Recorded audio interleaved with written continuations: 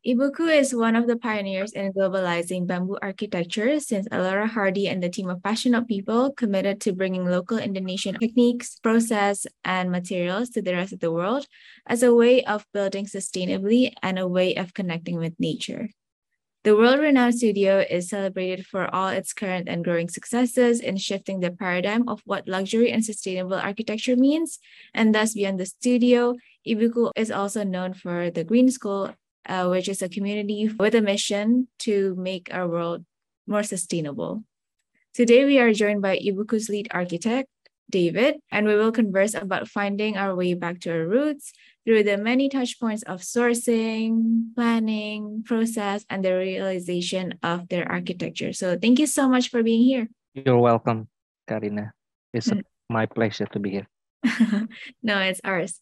Will you tell us first about Ibuku, the beginning of the studio, and also the design philosophy? Ibuku is a design consultant studio, an architecture and interior firm, basically. It was founded by Elora Hardy in 2010. But before that, her father, John Hardy, already initiate green school projects.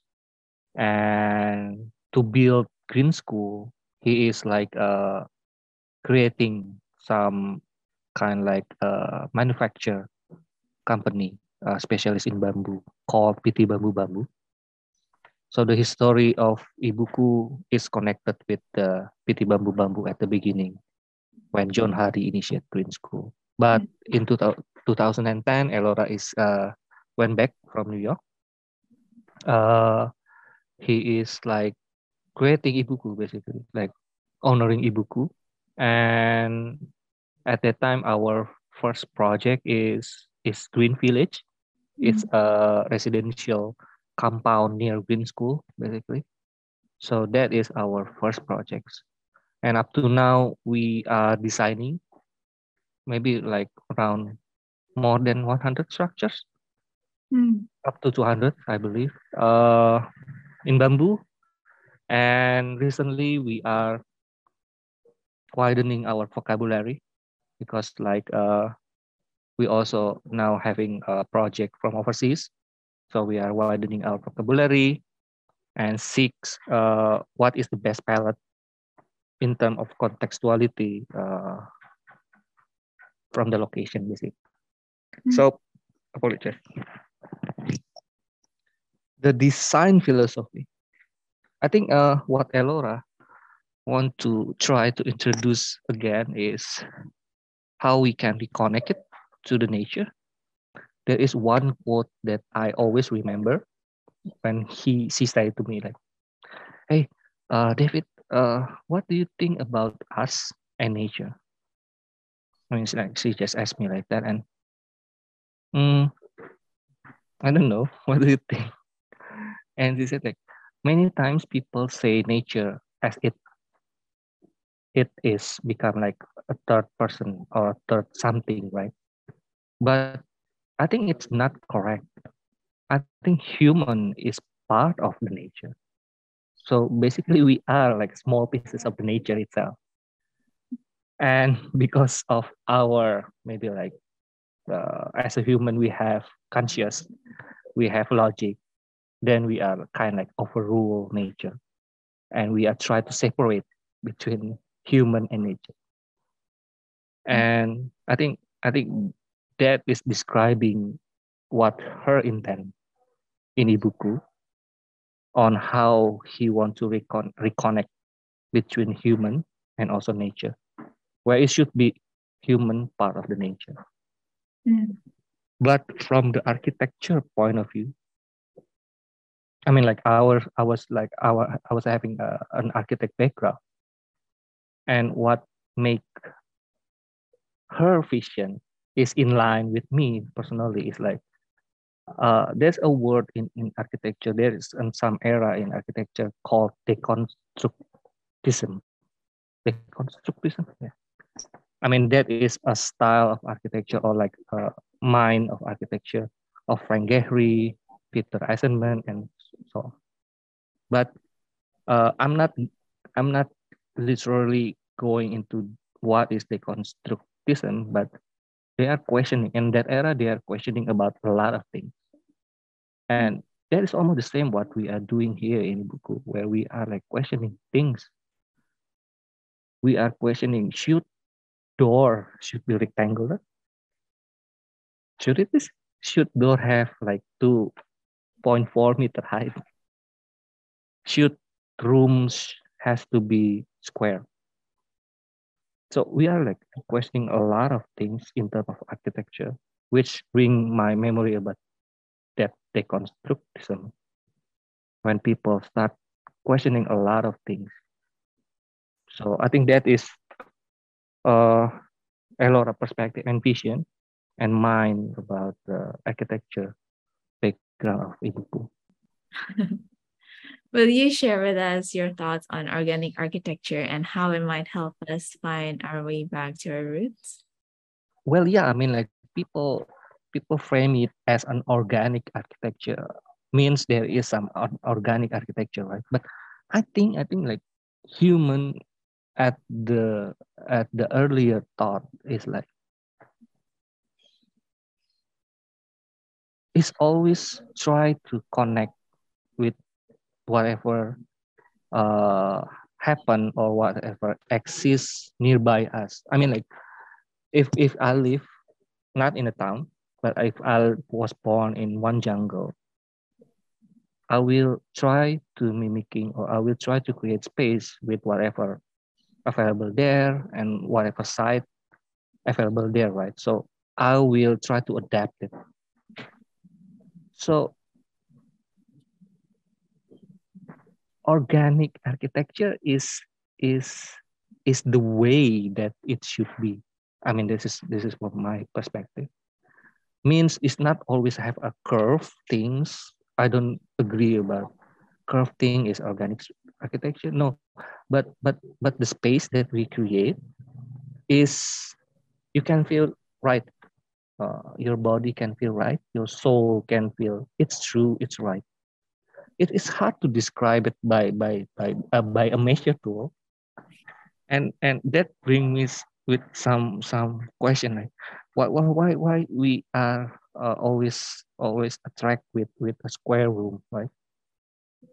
And I'm thinking maybe it's because all the furniture that available in the market is square, or everything is rectangular, everything has corners, and people sometimes or human is a creature that willing to measure everything. Human want to understand everything. Human is feeling comfort when he is understanding. But I believe like some expression of the space and the way that human feel about the space is not dictated by a measurement things. I think that is what we try at Ibuku, is like we want to understand about the feelings and the journey for the person who will use that space first. And we want to try to describe it from our professional as an architect eyes, how to define that space. And the shape itself, we are not trying to pretend like it should be curved like that. No. It's not the way that we are. But it the process of like defining space is creating their own form itself. So I think that is my answer. Well, so aside from nature or natural materials, what other vernacular things can inspire us when practicing architecture? I'm very lucky working here at Ibuku in Bali and knowing this amazing material with bamboo. Here in Bali, there's a lot of people who has artisan skill, right? There are many artists. So, and they have like long history about their culture, their tradition, the way they are making, or the way they are like living. So basically, they already have maybe what I can call they have the local wisdom basically. Like every ceremony, like ngaben is a cremation ceremony. I mean, like previously they are already using bamboo as the main material to carry on the body, right? So they already understand there is some material that they can use, and they already adapt how to use it. So I think that is a big major part of why Ibuku is born in Bali, because of that contextual value that already being here. Besides, like bamboo is abundant here, but there is some community, there is some artisan already have that skill set. So I think their local wisdom and their experience and their skill is make us in Ibuku to make these things. I mean, like this thing is our project. So they are very integrated part of the design process and also the build process. Because like if Ibuku was born in Jakarta, for example, I don't think it will be bamboo. Mm. So yeah, there is like a lot of local wisdom that we can gain here in Bali, and that is helping us in the design process and also the build process. Mm.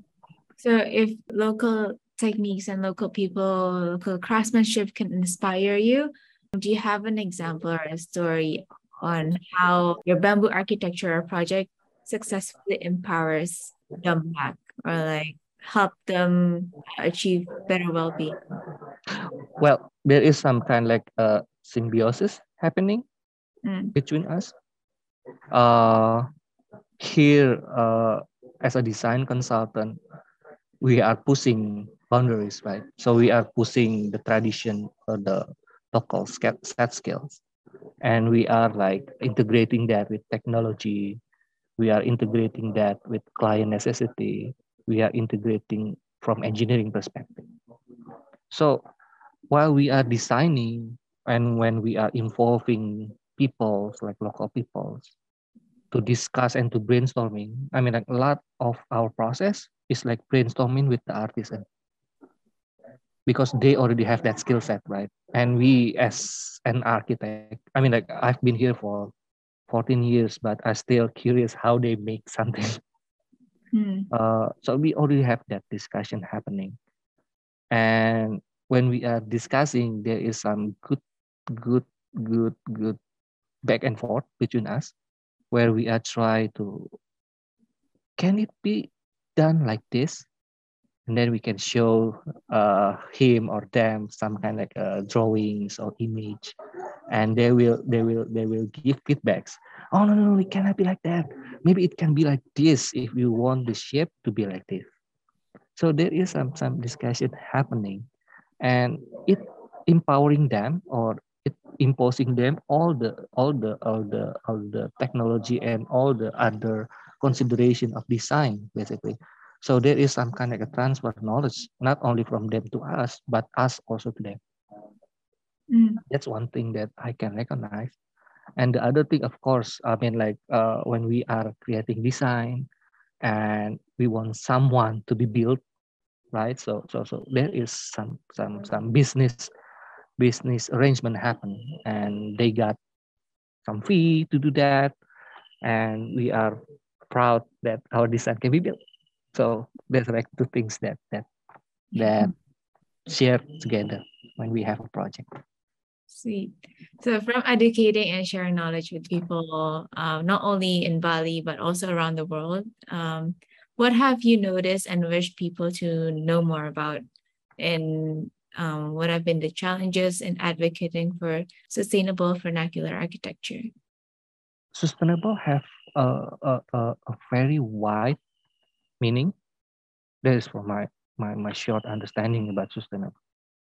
And I I'm very glad that people look about us and think, hey, Ibuku is using sustainability as the design approach, and very glad about it. What we know is bamboo is very fast grow and it's abundant in Bali. And like I said, in Bali there is some skill set and workmanship.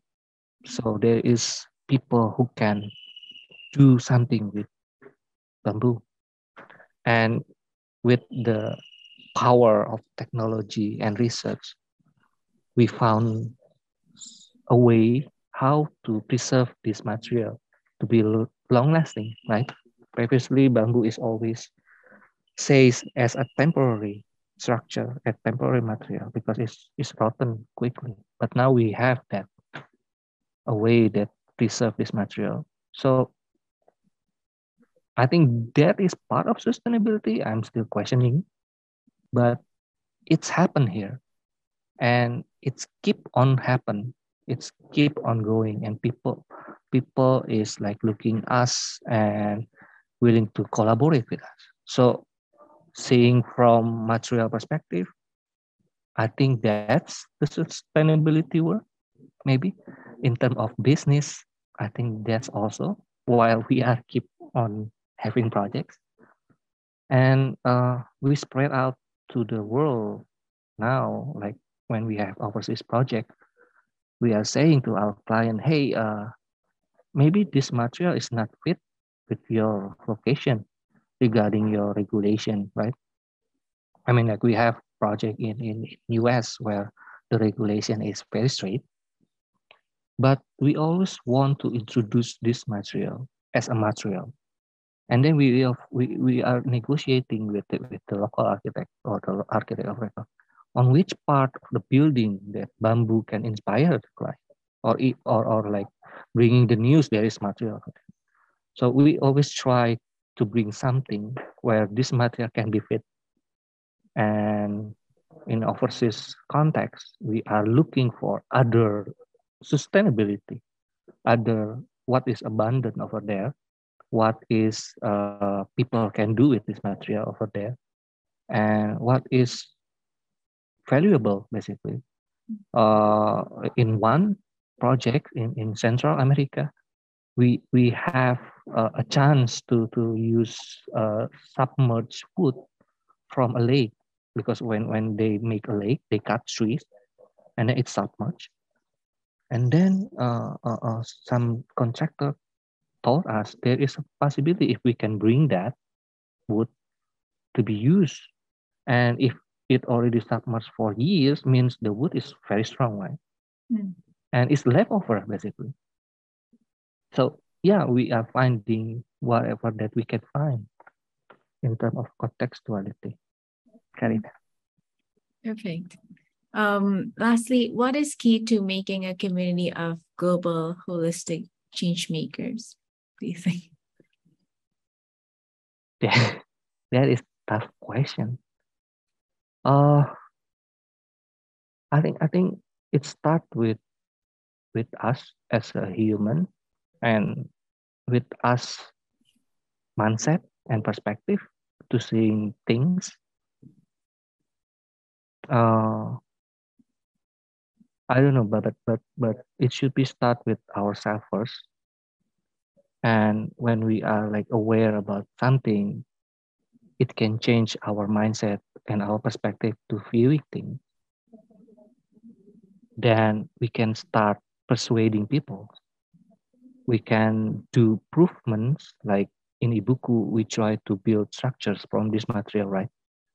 Where maybe in 2008 in Indonesia, there's no one believe bamboo can be used as a permanent material that can be well designed, proper maintained, and proper also like treated. In back then, no one is believing that. But the way John Hardy and Elora seeing this material and her vision about this material, it can bring inspiration to people. Like for me, for instance, it's bringing me here collaborate with them up to now, right? But it starts with a simple awareness, and let's do it, right? I believe like at that time John Hardy is like, I mean, he owns a jewelry company, but I heard like he is like leave it all that jewelry company and start Green School. And after like 10 years, it's inspired a lot of people. Have you heard Green School New Zealand? So there is a change of Green School now in New Zealand. Well, not using bamboo, but it's using some kind of like a very sustainable wood over there. So it's keep like branching, it's keep spreading. So yeah, I mean like it start with ourselves and our awareness and our perspective. And I think if we already have that, whatever we do, we can inspire people, and it will be like coming like a rolling snow. It's getting bigger, bigger, and bigger. That's amazing.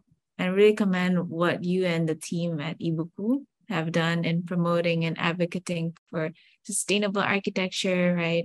But not just that, it's also opening our minds up to what new luxury means. And it is about connecting with nature, reminding us that it is part of us, we are part of them, we're part of the process, the people, and also like the community around us. So thank you so much and keep doing great work.